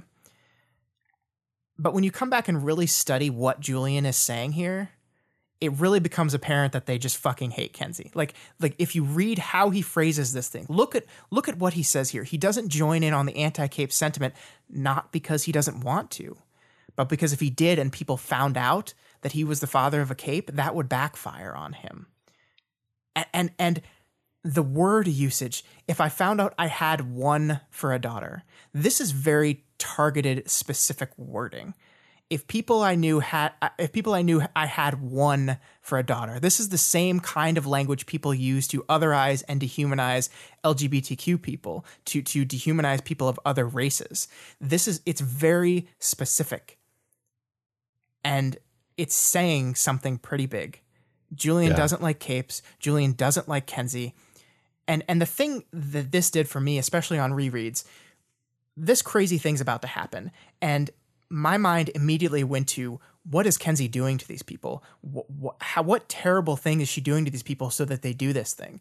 But upon rereads and you see stuff like this and you start thinking, maybe these aren't good people either. And not to say that Kenzie is right if she's like kidnapping them and holding them against their will, but stuff like, you read stuff like this and you're like, maybe these are not great people. These are possibly very awful people as well, because this wording like this is very, very specific. And yeah, I we were talking about this earlier, how I think on my first read, it caught my attention and my interpretation was Julian has inadvertently tipped his hand that he doesn't like capes. That was how I read it the first time through. And then subsequent times I read it as this isn't inadvertent. This is a fuck you to Kenzie. This is a dig. And he's saying it in a way where Victoria, the guest, could conceivably not catch that that's what it is, but Kenzie does. And I'm not 100% sure of that read of the intention behind that statement. But I think you're right. Yeah. Because, I mean, if you look back at all their interactions, if you look back at every time they ask, is what Kenzie doing dangerous? Is she going to get hurt? The intent behind that, as we learn this thing, is not, I'm worried you're going to get hurt. The intent is, I hope you fucking die.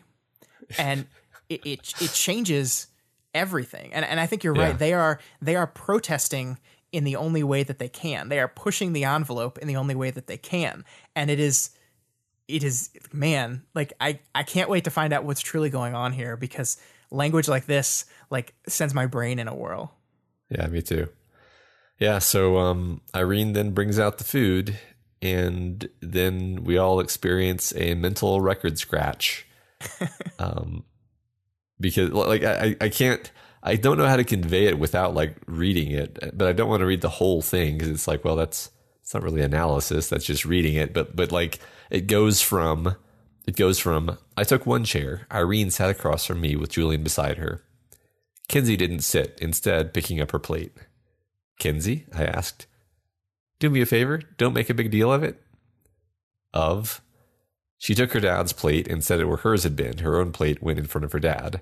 His expression changed, solemn and grim both. And that's basically it. I mean, from there it gets much worse very rapidly, and you're just like, what the hell is going on? I think it took me quite a while to figure out what was going on, honestly. Yeah. Well, it's because it's so confusing, because like, she's like dumping spaghetti or pasta on plates, and you're like, what? Yeah. Well, let me, to clarify, I figured, I understood that she was mixing their food together and then giving her portion of what had been on her plate. But my brain just was so like not in that place, because your brain is in the like, oh, we're about to have a sit down, we're about to have a conversation. Like, you're expecting maybe what's going to turn into a tense conversation over the dinner table. Yeah. And it takes such a hard left turn that you're just like, oh shit. Well, and I think the strangeness of it is reinforced by some of the detail, because she spills sauce as she's doing this. She's doing it, first of all, very violently, and spilling pasta and sausage and sauce everywhere as she's doing it.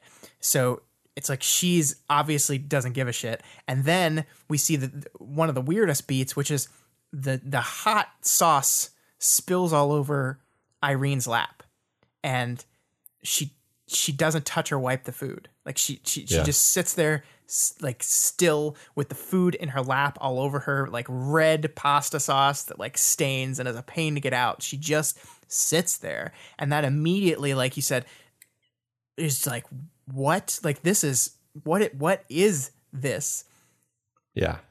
And it continues. I mean, there's so much good stuff. Like Irene started to stand, getting in my way of getting to Kinsey in the process. Kinsey almost yipped out a no. There wasn't a better word for the tone. Yeah, like she can't even describe what the tone, like yeah. Yipped is the only word that she can come to here.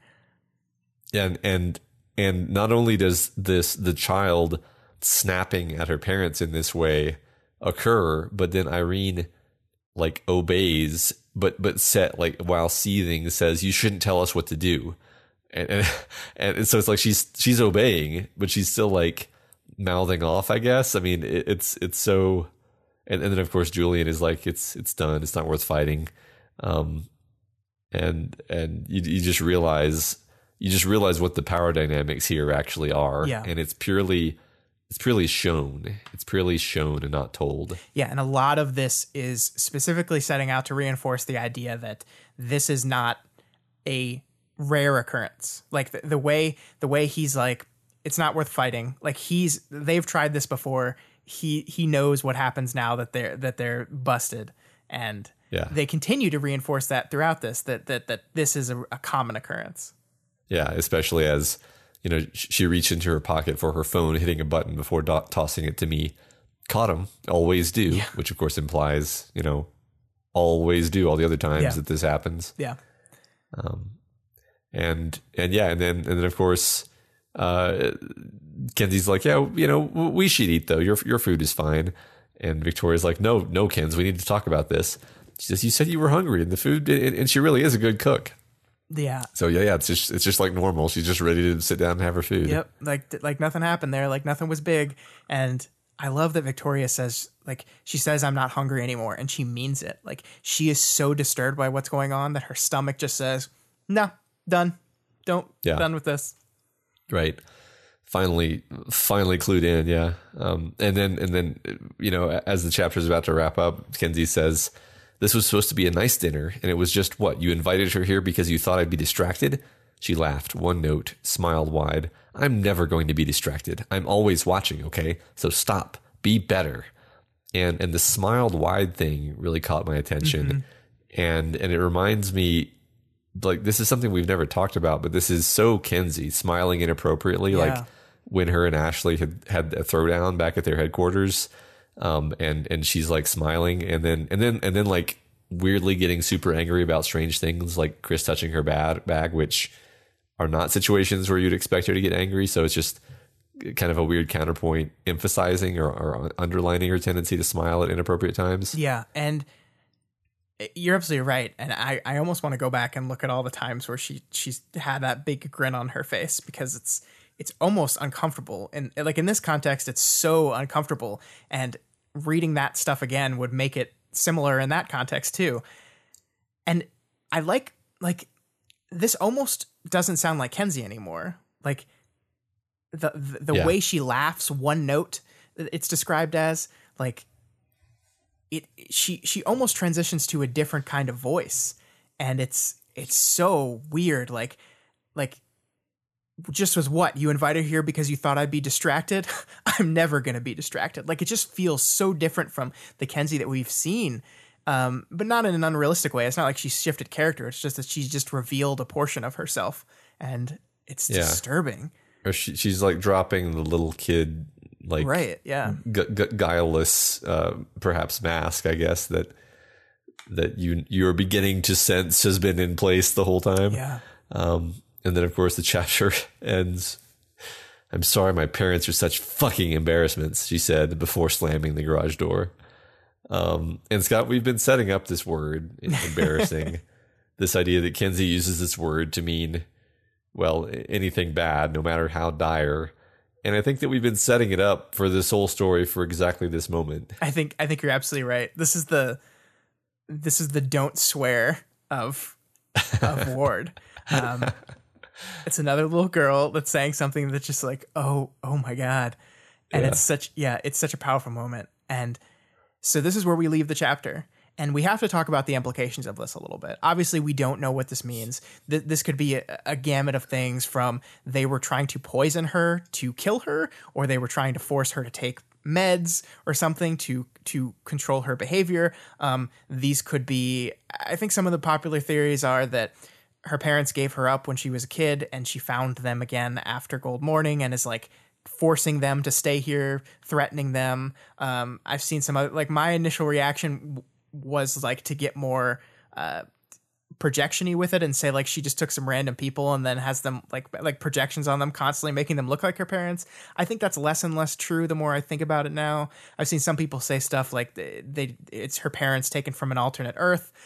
These are all really interesting things, and it's almost, to me, the least important part of this because the thing I really want to know, the thing I really care about, is how much the rest of the team knew about this, because we stated very specifically that they all know something. They all know when we talk about this dinner, when we talk about her parents and her relationship with her parents, that something was weird here. Like Sveta stared in horror.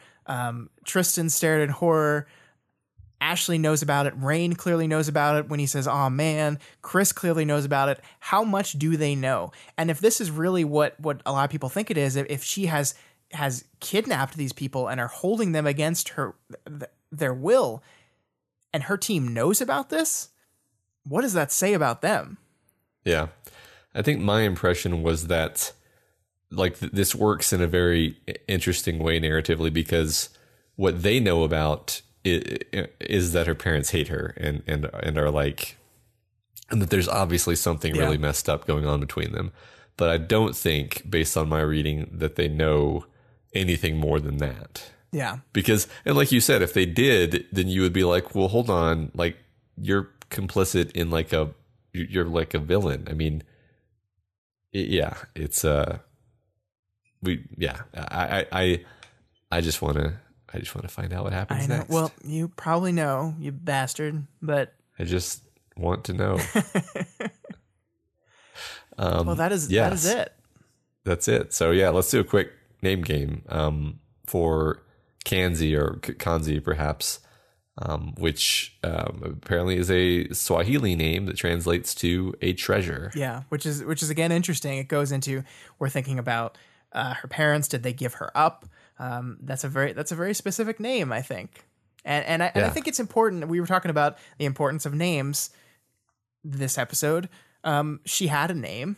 She does not go by that name. And her reasoning is, I got tired of spelling it for people. But there's some more going on there, Matt. For sure. Yeah. All right. So discussion question for this week. What's your favorite example of subtle foreshadowing in Worm or Ward? It's a perfect week for this question because we've been foreshadowing this whole thing for a long time. And I will not be surprised if some people's answers are this set up for this. Yeah. Yeah.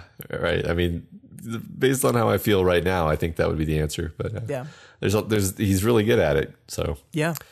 Yeah, so that's all we got for you this week on We've Got Ward. You guys are all part of this show, so feel free to provide us with advice, questions, or thoughts on this week's reading. You can reach out to us via email at gotwormpod@gmail.com or over on Twitter at gotwormpod. My personal Twitter is at scottdaily85, and Matt's is at pasta. It's and if you're not, it's at Penne Pasta. There you go. If you're not already subscribed to We've Got Ward, we strongly recommend you do so and never miss an episode. You can find us on iTunes, Stitcher, YouTube, Google Play, pretty much anywhere else you can listen to podcasts. And as always, you can find this, all the other podcasts we do, and all of our writing, essays, film and TV criticism, and more at dailyplanetfilms.com. This week on the Daily Planet podcast, Matt and I talked about Incredibles 2. And we also talked about how we're going to be changing the format of that show a little bit in the future. So check that out over on the main feed. Also, Vow to View has us celebrating the 4th of July a little bit early. And Matt, Elise has never seen Independence Day. Oh my God. I know. Don't know how to feel about this. And the next episode of Weaver Dice Vegas will be out later this week. Yes. Possibly Thursday. I like it. So yeah, if you like any of our shows and you want to support them, consider donating to our Patreon account, patreon.com/DailyPlanetFilms. You can donate $1 a month or whatever else you can afford. Supporting us on Patreon gives you tons of great bonuses like voting in our quarterly fan art contests, Q&A sessions, access to live streams for our recording sessions, and our excellent Discord chat. Yeah, and I think the next fan art contest will be coming up pretty soon, I think. I have to look at the dates when we did the last one, but I think it's been a few months. So I think we're almost ready for a new one. All right, I'm excited. Yes, also special thanks to new Planeteers at the $1 level, Braden, Matthew, and Goldfish Bowl, and Kryptonian Lyric Lee, upgraded to the $20 level. And as always, make sure you go over to Wildbow's Patreon, patreon.com/Wildbow, and donate to him as well. This is his world. We're just playing in it. And if you cannot afford to donate right now, that's absolutely okay. You can instead help us out by heading on over to Apple Podcasts and leaving us a rating and a review. There are no new reviews for me to read this week, which means you guys got some work to do. So send us a review, people that have iPhones. Yeah, we'll read it. You'll be famous. All right, that's it for the show this week. Next week, Arc 7 concludes. Yeah, right? I think. Yeah, probably. Yeah. Okay, now I gotta go read that chapter right away.